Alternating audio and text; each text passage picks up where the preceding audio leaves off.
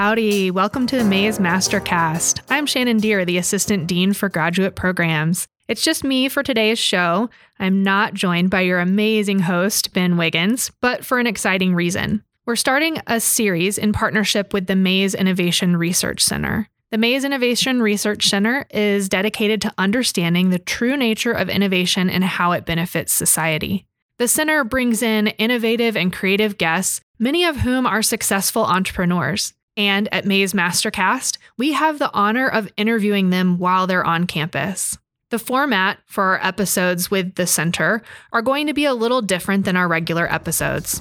Ben and I aren't going to do an introduction, and we aren't going to do top 3 takeaways at the end. We're just going to jump into the episode. So let's do that now. Today we have Eduardo on the show, who is an engineer, product developer, and entrepreneur with lots of great experiences. Hello, Eduardo. Hey, how's it going? Going well. Yeah, thanks for having me. Absolutely. We're glad to have you here today. We'll jump into our icebreaker question, which is, what is your favorite superpower? Man, my favorite superpower, I think teleportation is pretty cool. Just being able to travel different places quickly and not have to worry about all the details would be great. I think that'd be a lot of fun. Yeah. Is it the quickly part or the lots of places part that's more appealing to you? I think it's both, right? Yeah. I think it's, I don't know. I mean, I enjoy flying enough, but I really enjoy being there more than the getting there part. And if you could cut out the journey sometimes, that wouldn't be too bad. But which is me. I spend a lot of time traveling. And so, sometimes the journey's fun too. So and maybe not a lesson for all of life, but just the travel part of life. Yeah, right. I think, in certain situations it can come in handy. Mm-hmm. So zero commute, that would be nice. It would be wonderful on a daily basis. Tell us a little bit about you and your journey over time. Yeah, so I grew up in Texas, grew up in Arlington. I was homeschooled all the way through from K through 12, so automatically makes me a weirdo. But, from there, I learned that I was interested in math and science and decided to major in mechanical engineering. And I applied a bunch of places, got in around Texas, got in here at Texas A&M, but made the mistake of going to Baylor, at least maybe probably in the eyes of your listeners. We'll forgive you. Yeah, but no, I loved Baylor. It was a great experience. Met my wife there, learned about entrepreneurship for the first time, and got a really great fundamental understanding of what I needed to be successful as an engineer. From there, I went to graduate school at the University of Illinois at Urbana-Champaign, planning on doing a PhD, but discovered the idea of startups and really fell in love with that, and ended up dropping out after finishing my master's to focus on a company that I started with some friends. Did that company for a little while. We'll talk about it a little bit more later. And then moved to Boston, Massachusetts to work for another hardware company that we'll also touch on. And now I've co-founded a new company. So just kind of jumping around, still in Boston and enjoying the East Coast when it's warm. And a little bit less when it's cold. Yes, I imagine. What brought you here to Maze Business School today? Yeah, so I was invited to give a talk to a group about innovation was kind of the broad topic, and had a chance to share a few of the lessons that I've learned from working in startups and kind of giving a perspective about what it's like to work in that field outside of the Texas startup ecosystem, which I think is great and is growing, but there's a whole other world out there, and it's helpful to kind of have those perspectives too. So it was a lot of fun. I got to talk to about 40 undergrads and really engage with them, and they had a lot of great questions. So I was very impressed with the students here at A&M. What do you think was the biggest takeaway from that presentation that people need to know? Yeah. So, the main point that I had was that, my career has been spent in one very specific world, which is startup technology companies. And if you want to work in that space, you just need to go do it, right? Mm-hmm. I think it's easy to kind of justify taking other approaches to get into startups, right? You could go work for a big company. You could work at a nonprofit. You could do, academia for a long time and then start a company. But if you want to work in that world, just go do it. Just go join a startup company, right? Get a job there. That's easier said than done by a lot. But, it's like if you want to get better at a sport, you don't just watch videos of people playing that sport. You have to go play the sport. And that's kind of the main thing I was trying to impart on the students at the talk today. I was telling some undergrad students that they should go take those kinds of risks or jump into those kinds of things when they're still on their parents' insurance, which apparently is 26. I'm like, After that, it just gets harder because need insurance. Yeah. And, I think this concept of risk is a big one for people right now. It's the number one thing. I mean, just even as I talk to people who, I'm trying to recruit to join the company that I just co-founded, it's a real concern that people have. Mm-hmm. And I think that, it just depends on how you think about risk, right? I always try to tell people, look at, your life and the skills that you have and the economy that exists right now and realize that there's really never been a better time to take that kind of risk, right? You can, if you're young and, you're just coming out of college, especially, you can go take a job. And if you don't have a job in 3 months, and that's the most extreme situation I can think of, you can go get another job really quickly. I mean, people are hiring like crazy right now. And so, there's very little like long-term life risk for students coming out of school. Absolutely. For them to not join a startup. And I think it's a great path to kind of see if you enjoy it. And if you do, you can take that track. And if you don't, nobody will ever fault you for not enjoying working at a startup because it's kind of a mess. Tough. Yeah, absolutely. Yeah. And the stakes get higher, right, as you own a home or have children or whatever it is. Yeah, so for sure. Coming straight out of undergrad. So we're going to talk about all of your many inventions that were economically viable. But before we do that, I want to know, what was the first thing you invented or first product you developed? Even as a child. Right. So in my talk today, I was talking to the students and I was saying that, I think of startups as being a place where you work on innovation, where you're kind of adding two things together to make a new product. And I think of invention rather as like creating something from scratch. And I'm not an inventor. Like I don't make things from scratch. I've got my name on a few patents and stuff like that, but that has more to do with the legal system in the United States than like creating something from nothing. And so, I've always worked on projects that are about kind of extending things a little bit more based on bringing something else into them. And in many ways, the stuff that I did for PlantLink, my first product, was the first thing I really built that way. Most of the things I'd worked on had been class projects or research for my graduate degree, building things like that, or, kind of like going through tutorials and learning things. I wasn't kind of a classic like builder entrepreneur kid when I was growing up. I was more interested in playing video games and hanging out with friends. But I think that shows that you can come into this stuff a little bit later and still be successful. I think that's a really good lesson. I was listening to a podcast this morning, actually, and it was of a writer was talking, and he was talking about how every writer he knows, like, wrote as a kid and loved to write. And he came into it later in life and he was like, it's fine. If you feel like you have something to write, something to say at this point, do it. And I think that's a good lesson for people. I think people kind of think I'm so far along and I've never innovated or invented something really meaningful. It doesn't mean you can't now. Right? Yeah, no, 100%. I mean, I think there's a real fetishization of youth in the startup community. And this idea that you have to look like Mark Zuckerberg and drop out of Harvard at 19 to start $1 billion company. And that's really not true. I mean, I think the data shows that most truly successful entrepreneurs are starting those companies in their late 30s or early 40s, right? Because it actually does take some time to know enough about what's going on in the world to be able to start something valuable, right? But that's not the people that they make movies about and write books about and blog about. Sure. So I think the most common profile for a successful founder is like former VP of something at a more established company with some startup experience going in and starting their own business because they see a hole in that market. And so I think, becoming an expert is more important than just randomly building things when you're, 12. Absolutely. So you mentioned PlantLink, which was a product that you developed as a graduate student and then sold to Miracle Grow, which is a huge accomplishment.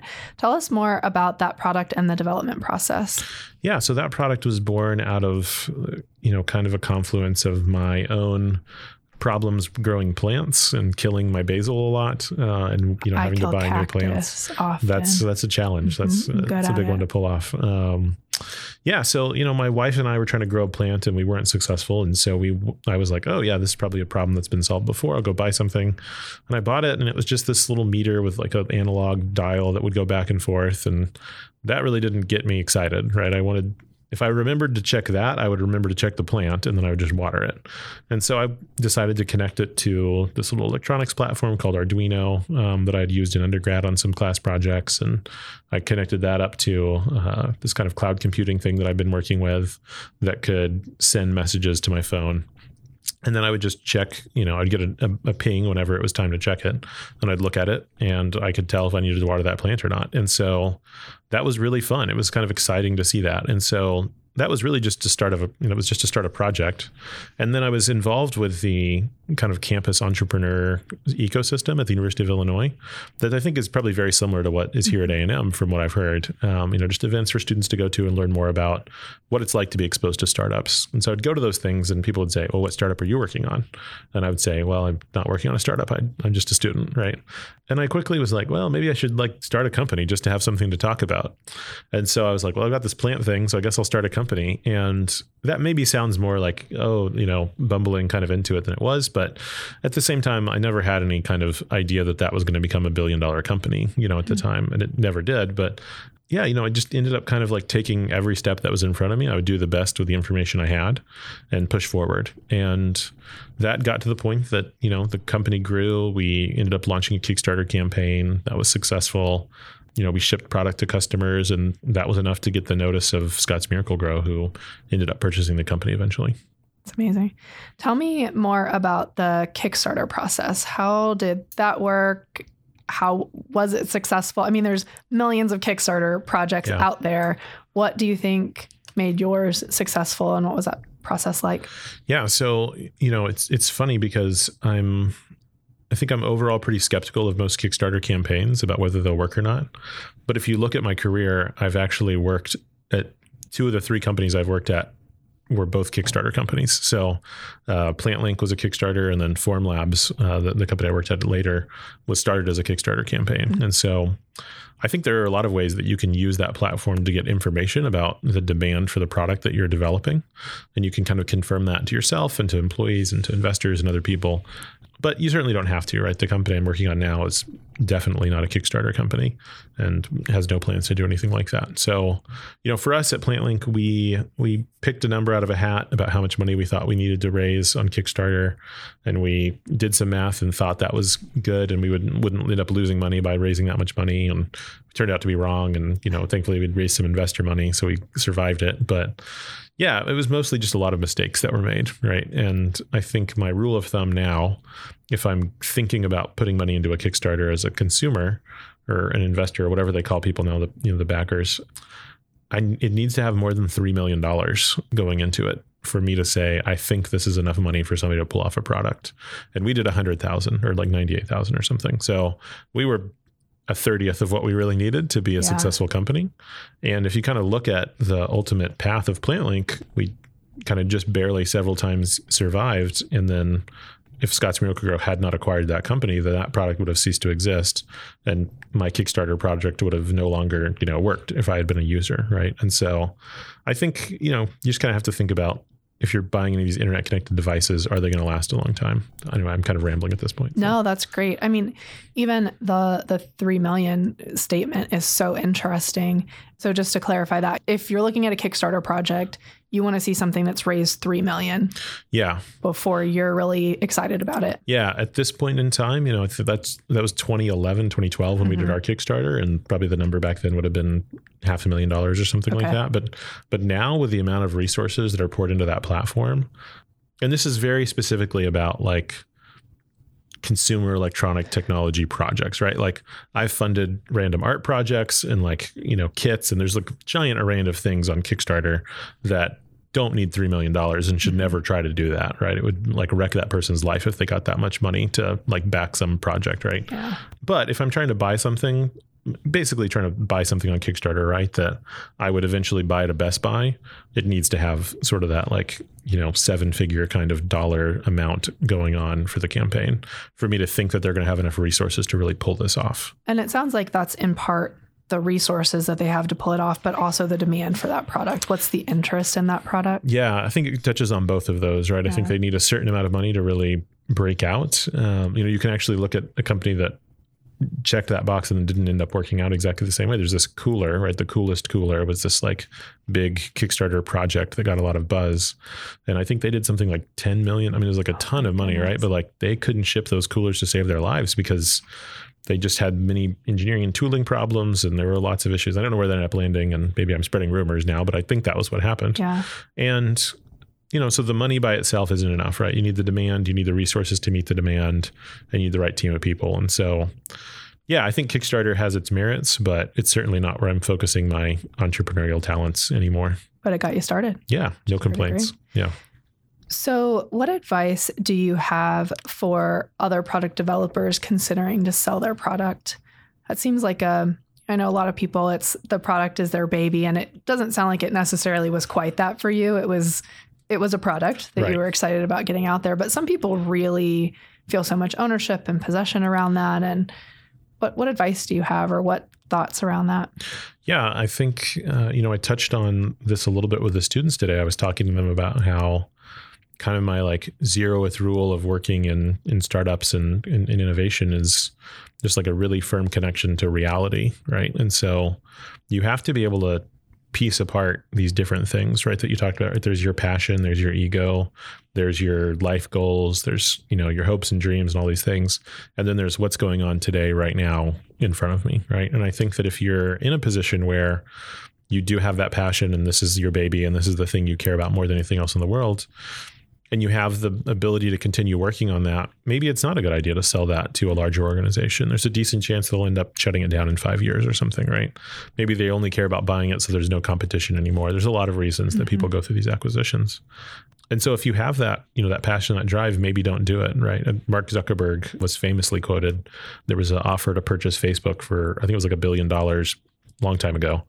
And the board brought it up and he said, well, there's nothing to talk about here. So why? And they said, well, wait, what are you talking about? We got to at least talk about it. And he said, well, right now I like having a social network. And if somebody paid me $1 billion for this one, I would just go start another social network. And I kind of like the one I already have. So why would I change that? Yeah. Right. But Mark Zuckerberg was in a position where he had the money and the resources and the traction and everything else to continue doing that. Right. Most people, if they were offered $1 billion, that would totally change their ability to work on the thing that they cared about, right? And so I think you have to understand, right? Is your desire to continue working on this thing and not, sell out per se, is that based in reality or is that based on your ego and your passions? And I think it's just important to ask that question. For us, we were at the point where we were going to have to shut the company down if we didn't get acquired. And so it was a very easy decision to make, right? Sure. But yeah, I haven't been in a position to sell a company and, sell something for tens of millions or hundreds of millions of dollars and make that decision. You talked about there being some mistakes that were made along the way. What was the most surprising mistake for you, or unanticipated mistake? I think every mistake has been equally surprising in the sense that I have always made decisions to the best of my ability with the information that I have. And just like most other startup companies, our downfall was not because our customers were terrible or we didn't get enough money from our investors or any of the other things we could point to. It was just our own kind of like bumbling incompetence, right? And that's the world. Like the world is full of people that don't know what they're doing the best they can with what they've got in front of them. And sometimes that works out and sometimes it doesn't. And I think that having the ability to say like, I'm just going to do the best I can with what I have in front of me. And if it's a mistake, I'm going to learn from it and not do that twice. I think that's all most people can do, right? I definitely have known entrepreneurs that have been significantly more successful than me. And if you talk to them about it, they're doing the exact same algorithm that I'm running, right? They're just doing whatever they can with what's in front of them. And some of it's luck and some of it's skill. And, there's a bunch of different things that play into that. But I don't think that, most people are going to go into it and make a really, really big mistake and then just continue acting that way. So, sure. So to me, none of it's surprising, right? When it goes poorly, I'm just like, yeah, that's how life goes. Like it's most of these things don't work out. Most startups are not successful. Yeah. And so, yeah, I don't know that any of the failures or the mistakes have surprised me. More recently, you led the engineering and product development on the Fuse One for Form Labs. As an unsophisticated observer, I did a little research on Fuse One, and it sounds like it's, if I'm boiling it down to the second grade version, maybe a 3D printer that uses nylon rather than the traditional plastics. You got it. Excellent. And our engineers listening may want a more sophisticated explanation of Fuse One. So can you talk a little bit about that product, what it does, and even your experiences with Formlabs? Yeah. So the Fuse One, like you said, it's a selective laser sintering 3D printer. Yeah, that was the part I didn't know what any of that meant, but yeah, it sounds cool. So it's pretty simple, right? If you've ever worked with like pottery or glazing something, right? When you do some of that, you end up having these particles that stick together when you heat everything up, right? And that's sintering. That's all that is. And so if you are Sintering, you can sinter ceramics and metals and plastics, and you're really just causing particles to fuse together at a spot. You're not melting everything together. These just spheres are touching and then sticking, right? And so that's the sintering part. And the selective laser part is just pointing a laser at these particles and choosing where in the bed of particles to make them stick together, right? And so what that looks like in practice is you have this fine powder that's sort of like talcum powder or maybe like very fine sand that you spread out in an even layer. And then you heat everything up to just below the melting temperature for that nylon plastic, like you said. And then you shine a laser and you draw a pattern on that. And everywhere the laser hits the particles, they stick together. And wherever you don't shine the laser, nothing happens, right? And then you drop down, you apply another layer of material, and then you repeat that process over and over again. And at the end, you have all these particles that have stuck together to make this three-dimensional shape. And they're supported by all the particles that didn't stick together. And so you just brush that off, and then you have your object. And it's really cool. I mean, it's the most futuristic thing I've ever been involved with. But this technology has existed since the 80s. I mean, it was invented at the very beginning of the 3D printing movement, and it's just super expensive. Like right now, if you want to buy a selective laser sintering 3D printer, it's probably going to cost you like $150,000 to $250,000. And we wanted to build one for $10,000. And so it was just a massive reduction in cost. And that was just about stripping all the unnecessary things away from the product and building just the most lean and mean version of that system that we could even imagine. And I saw that it is on the market for $10,000. So you were successful in that process? Or? Yeah, I think overall, right. So we launched that product in 2017 at a big event that Formlabs had, and they have another version of that event coming up this year. And we, got it to the point where we proved that it was possible. We showed the product. We had, parts that were real. We had a lot of people that started, pre-ordering that product. But as an organization, Formlabs, was struggling to figure out, and I was part of this, like, how do we prioritize different product lines internally as we're developing? We have this one amazing product, the Form 2, that I wasn't involved in developing. It was going on kind of in parallel. The best professional 3D printer ever made. It made the company worth $1 billion. It's a huge thing. How do you think about supporting and developing future versions of that? And then also having this new product that, while it does have some really good traction, it's not a $1 billion business, right, by itself. And so just balancing those different things and developing new products is a challenge as any organization grows. And we got to the point where it was like ready to go into manufacturing, but, different priorities were happening. And for me, it was a good idea to kind of go back to early stage companies. That's what I wanted to do next. And I decided to leave. So the product has not fully shipped yet, but it is, I think it's very close. And cool. I think if you follow Formlabs, you'll see some announcements soon, I hope, to that direction. Yeah.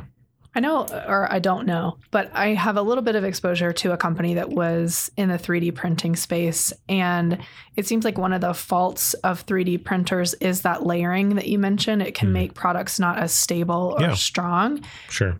The products that the Fuse One develops seemed like, and just from looking on the website, it looked like headphones and things that didn't look like what other things I've seen printed on a 3D printer. Yeah. How do you get past that issue with the Fuse One?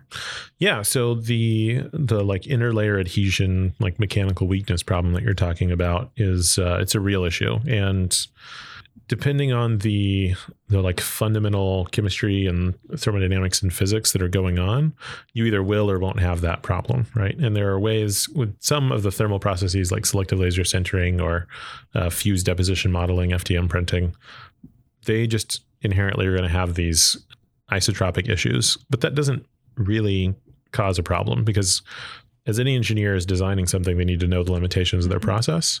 And even if you can make that number as good as, the out of plane strength, that might not be enough for someone designing a part, right? So it's, all things being equal, definitely better for that to not be there. But it hasn't stopped people from adopting 3D printing for 30 years and making it a multi-billion-dollar industry, right? Yeah. And then there's others that are more of a chemical process, like the stereolithography process that the Form 2 uses. And that's, it doesn't have that problem. Everything's chemically bonded all the way through. So yeah, it becomes, I think, one of these things where you're never really sure if it's a marketing thing or if it's like a real problem for engineers to solve. Yeah. And it's an easy one to kind of put some effort into and then talk about as a big deal. But when I talk to customers and I ask them, what's the thing you're missing in 3D printing? That was never the thing they brought up. It doesn't mean it's not worth working on or not a great idea, but it wasn't in the top 5 of the issues I saw. And there's a lot of products that can be developed that don't need to be as strong. Yeah. And you don't want it to just fall apart when you touch it in one axis, right? Nobody wants that. But if you're 10% weaker, but it's enough to get you there, it's fine. It's just about the absolute numbers, not about the relative numbers. Yeah, that's really interesting. Yeah. So at Form Labs, you grew your team from 2 to 30 in a very short period of time. And we know not all entrepreneurs are great managers, but you obviously had to implement some management skills in that growth process. What advice do you have for entrepreneurs and creators about managing teams like that? Yeah, management is it's a really hard problem. And I don't know that the skill sets are going to naturally overlap with one another. Some of the best entrepreneurs I've ever met are really, really bad managers. And some of the best managers I've ever met would never be good as entrepreneurs. And I have yet to be a breakout success as an entrepreneur. So I certainly can't claim that I'm great at that. But I do think I'm decent as a manager. And, I don't have some sort of list of principles to make somebody a good manager, but I kind of just try to apply the golden rule, right? Of like doing to other people what I'd want them to do to me, right? When I have a manager and I interact with them and they do something that bothers me, I think I don't want to do that to other people, right? I'm conscious of the fact that like when my wife comes home from work and, we talk about the stuff we've been doing, we talk about the problems or the good and the bad of like the people that are managing us that are in charge, right? And so I know that an interaction I have that might be 2 minutes long with somebody could end up being the thing that they talk about with their significant other for 3 hours that night, right? I can't walk on eggshells with all the things I'm saying, but I have to know that like that can happen. And I think if the ability to totally dismiss that sometimes can make you a better entrepreneur because you're not worried about all these small things. You're just focused, right? But at the same time, you've got to build a team that like really loves working together. And I think some like being good at management stuff makes that a lot easier to do. Have you ever seen the HBO show Silicon Valley? Yeah, I have.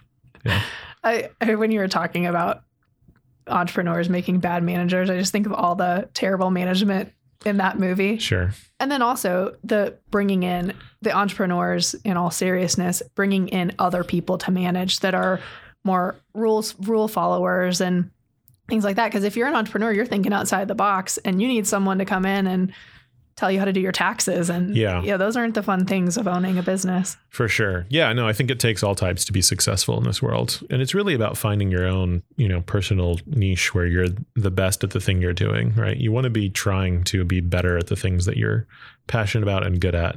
And I think that comes back to my statement earlier about, what is reality, right? Maybe I want to be a founder and CEO of a company, but maybe this isn't the right time for me to be doing that, right? And I should be focusing on, the things that I'm really good at and adding a lot of value there and learning more things to become that in the future, right? So there's all kinds of ways to go about doing this sort of thing. Yeah, absolutely.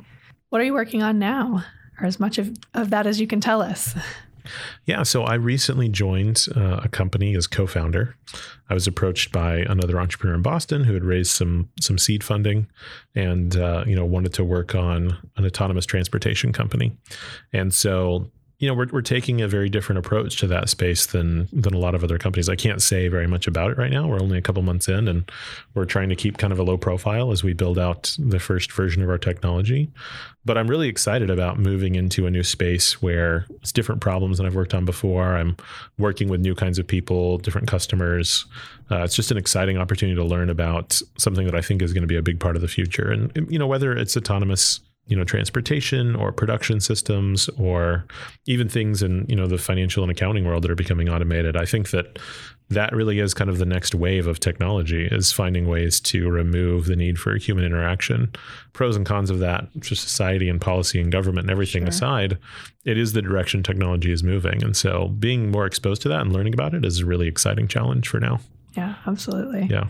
And doesn't mean that people aren't important. Right. It just means the way we're using people is going to be shifting. Yeah. And that's important. For sure. It's a really challenging and interesting topic that could probably be its own separate podcast. I think it could. I think it probably is, actually.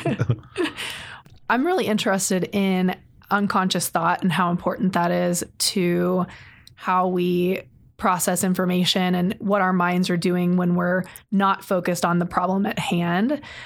And that our brain continues to think and continues to problem solve when we're on a walk or taking a nap or whatever it is that we're stepping away from that problem. What are some ways that you step away? Do you have any hacks with that things you like to go to that get you away from the situation and help you think better? I am genuinely terrible at this. Are you? Yeah, I'm like world-class bad at turning my brain off and getting away from things. I've talked to people about this before, and I've said my go-to move is just to distract myself, right? I have a real problem with just laying in bed awake at night thinking about work problems. And the thing I do is go and sit on the couch and like watch Netflix and just like fall asleep by not thinking about the problem, right? Yeah. That's not healthy. That's not good. I wouldn't recommend that anybody follows my lead on that. But, the times that I found myself really feeling the best are when I'm outside, when I'm connecting with nature in some way.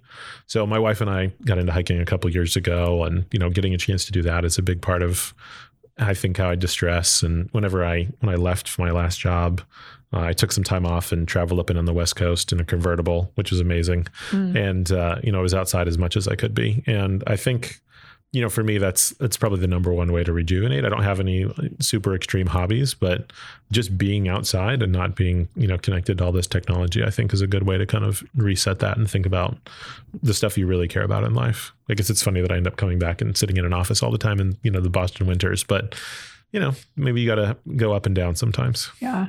Well, and there's the reality that you probably need to work. So being in an office is part of that sometimes. But it's true. I try to get outside. I haven't been as good lately because the weather hasn't been as good, but now that it's getting better, I try to get outside for an hour a day and just sit out and work even during the work day, just awesome. sit outside. Yeah. It's important, right? Yeah. I mean, for someone who needs to be outside to be happy, it's important that you fulfill that. Yeah, that sounds great. I mean, I wish that I could do that in Boston. It's right. If I can be outside for as few minutes as possible during the day in the winter, it's my goal, right? Yeah. And, I think on a normal winter commute day, I'm outside for a grand total of like 20 minutes and it's, 20 degrees and, it's crazy. So, and those months, I feel emotionally different in those months what do they call it? The winter blues or something. Yeah. Those are real. Yeah. Seasonal affective disorder is definitely a thing. Absolutely. But I don't know that we always joke in Boston that like the idea that you like come up with ideas in the summer and then go and just like hide away and work on them in the winter is like the Boston way of doing things. But they're pretty happy in Silicon Valley and their weather's a lot better. That's true. All year round. Yeah. I don't know if it's totally a valid comparison to make. Yeah. Very true. Yeah.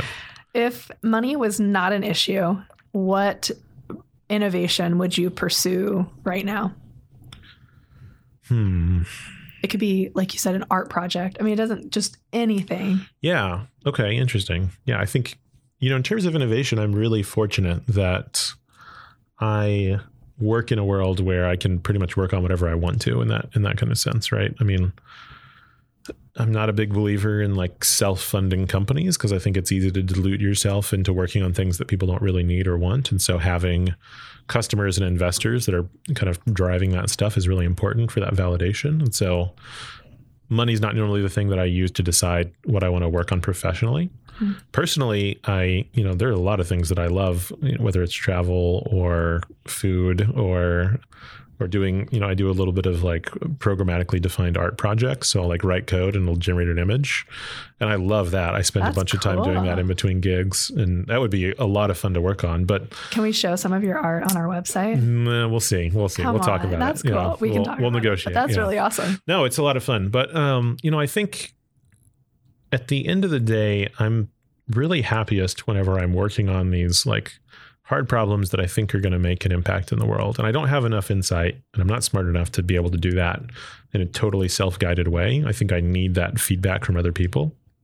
And so in some ways, I'm already doing the thing that I would do if money wasn't a problem, right?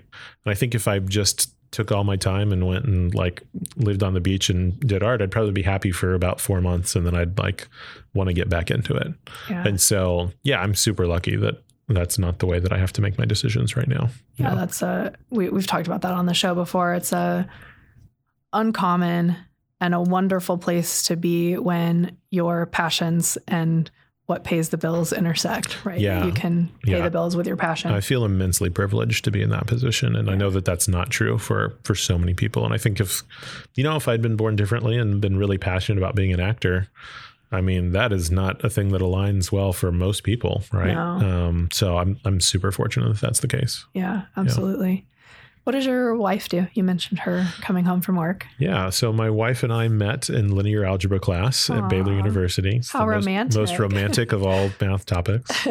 Yeah. So we met there, and she was a mechanical engineering student as well.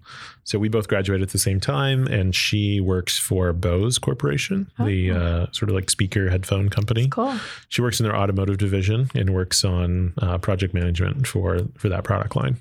So yeah, she's been there for about a year, and it's been a really good experience to kind of continue seeing her kind of grow in this project management role has been really rewarding and a lot of fun. What are the most impactful ways you think you've grown over the last year? I think the last year, basically like right now, probably end of March to early April, that has been the hardest professional year of my entire life. Making that decision to leave Formlabs was really hard. There was a lot of things I loved about the company, but I knew that what I wanted long term was to be a founding member of an entrepreneurial team again. And no matter what happens when you're part of a company and you're not that role, you can't be that role, right? You can have a rewarding and, amazing career, but you're not that thing. And when that's what I wanted, I knew I had to depart, right? So it was hard to kind of square that circle and make that decision. And once I made it, I decided to leave, and then I took some time off, and the time off was really good. But then I was kind of wandering around and trying to figure out what exactly I wanted to work on. And that's a super hard problem. There are a lot of interesting things out in the world that you can work on. And so I think, the thing I've learned the most about myself is probably, I guess you could call it like self-imposed resilience, but just that, I can kind of encounter something, realize that the reality is not lining up with what I want, make a hard decision, and then get through a really long transition period and come out on the other side and feel pretty good about what I'm doing. And I think if that can be true for the rest of my life, I'd be pretty happy. I'd love to minimize the number of hard times to go through, but you don't always get to pick when that stuff happens, and being able to get through it is super valuable. Absolutely. Well, let's move into rapid fire questions. Okay. So you can answer these as long or as short as you want, but we try to usually keep them kind of brief. Great. So what do you consider your most valuable failure? I think probably starting a company in graduate school. That it's hard to say it's a failure since it was acquired, but it certainly, and I didn't fly here on a private jet, so it wasn't fully successful in the scale of what it could have been. So yeah, but that kind of set me up for the career that I have now, and that was a great experience. What do you think is people's biggest misconception of you? I think probably that I am really confident. I think that I'm both like very drawn to conflict, so I'm willing to engage in things that other people might not want to, be in conflict about. And I'm pretty decisive. I can make decisions pretty quickly, but that doesn't mean I'm confident in those decisions or that I'm confident that I'm right in a conflict, right? I think I'm just willing to engage in those things that a lot of people aren't. And I think they think that means that I'm super confident in my abilities, but really I don't know what I'm doing any more than anybody else does. And so I think that comes across sometimes in a good way and sometimes in a bad way, and just finding the right way to balance that is important. It sounds like, though, you are comfortable with saying that you don't. I mean, just from our brief conversation, it sounds like you're comfortable with saying that you don't know what you're doing, and that you don't view that as a problem. That it's and it's not that you're trying to pretend to know what you're doing. It's that you're okay with admitting, I don't know what I'm doing. Yeah. None of you do either. Right. And let's figure out how to do this together. Exactly. Yeah. I think that that's the only way to make progress. Right. And there are times when I know what I'm doing, and I'm happy to tell people, we shouldn't do this. We need to do this other thing instead. I've already stepped on that landmine once. I've lost the toes. Let's not all lose, 10 more of them. So yeah, I think in times like that, I'm happy to jump up and say, like, I know what's going on here. But a lot of times I don't. And so being able to admit that is the fastest way to grow. If you could have anyone as a mentor for one day, who would it be? And we ask that if you're religious, you pick someone from outside of your own religion. Oh, or not someone within your own religion. Okay. Oh, that's fascinating. Yeah, I hadn't even thought about that. I guess I have kind of a contrarian answer here, because I wouldn't pick anybody to be a mentor for a day. I think that's a that's something that only comes with time and understanding. I mean, the couple of mentors that I can think of that have been the most meaningful are people that I've spent, hundreds of hours with, right? And it took a long time into those relationships before that was really meaningful. Yeah. And so, outside of some sort of supernatural figure that could have total understanding of who I am and give me an answer, that's sort of like having a genie, though. I don't know if there's anybody in the world that would be able to just like have the answer for the problem that I have in my life, right? Yeah. So our last question is normally, what is your fondest memory of Texas A&M? You are not a former student of Texas A&M. That's true. If you have a fond memory, you can share that, or tell us your fondest memory at Baylor. The one memory that always comes to mind of Texas A&M was when I visited with a friend in high school when we were looking at, universities, and neither of us ended up attending, but actually we both went to Baylor, but we were on a college tour. And there was, an undergraduate student that was telling us all about the history and the traditions and all the different, really incredible parts of life at Texas A&M. And I don't remember the specific details of this, but they said there's a tree and you never walk under that tree. I don't know if you were engaged or unless you were graduating or something like that. It was one of these, like, you just don't do it, right? And it was, or I think it was like, you never walk under it alone. Like, no one ever walks under this tree alone. And so she kind of finished telling that. I was like, turn and look at this other building. And my friend and I like both glanced over at the tree, and there's just this student, the A&M student, wearing the t-shirt, everything, just walks right under the tree like 10 seconds after they said that. And my buddy just turns to me and he goes, well, that person's toast. It's like, oh man, you got to be really on your game if you come to Texas A&M, because if you walk under the wrong tree, I mean, that's the end of it right there. But no, I mean, that's kind of awesome. that's my Aggie stereotype, is just the amount of like things you have to keep in your mind as you're kind of navigating this campus. It's very true. Yeah. Don't walk on this grass. You can walk on that grass. I mean, it's tough. It's a tough one. Yeah. I never think about grass as much as I do when I'm at A&M. But, I don't want to offend anybody. So I Sure. just stay on the paths at all times. Sure.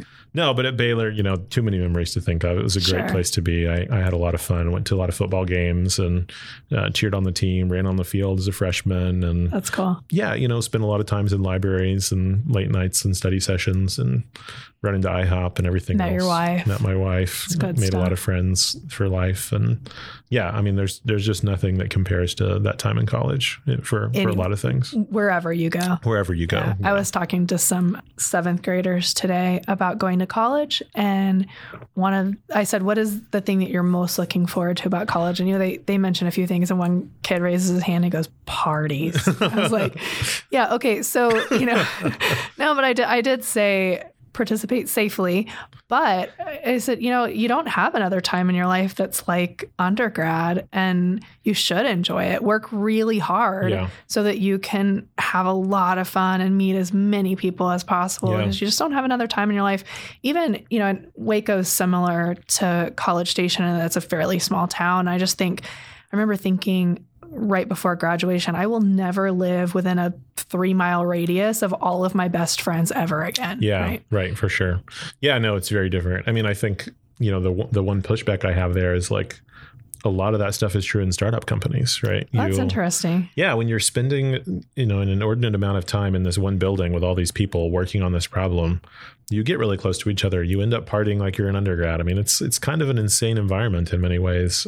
But it's a lot of fun. It's kind of a different thing. And, you build a network of great people that I'd have to say, I think since transitioning into the kind of startup world, I've built a group of friends that are just as good as the group that I had in undergrad. Yeah. And I feel really fortunate to have been able to do that. I'm sure you can do other places, but the path that I've found has been really rewarding there. Yeah. And it sounds like it's just a unique environment that I think it can be. That. Right. Yeah. If you find the right spot, it really is. Sure. Yeah. We end each session with what we call at A&M Good Bull. So it's just another word you have to learn. Yeah. But this is an opportunity to recognize someone else for something great they have done. Do you have someone else you'd like to send a good bull to? Oh, I have to send it to my wife. I mean, she has been the most instrumental part of the success. The limited success I've had would never have happened without my wife. I mean, she's supportive. She's understanding. She goes through, the second order highs and lows that I'm subjected to. And I know it's not easy on her. And so, I think especially in this past year, she's been a huge part of everything that's been good about my life. So good bull to Lisa. That's awesome. Yeah. Thank you so much for being on the show. It was great to meet you today and to get to pick your brain for a little bit. Of course, anytime. Thanks so much. It was quite a pleasure. The Mays Innovation Research Center is dedicated to understanding the true nature of innovation and how it benefits society. The center engages researchers across the college to examine how innovation advances human potential, productivity, and opportunity. The goal is to discover the best preconditions for innovation and identify how innovation spreads through society. The center is actively engaged with cutting-edge research taking place on A&M's campus, including a project to advance autonomous vehicles through the Unmanned Systems Lab in the College of Engineering. You can find out more about the Mays Innovation Research Center at mays.tamu.edu/innovation-research-center. That is mays.tamu.edu/innovation-research-center. Thank you.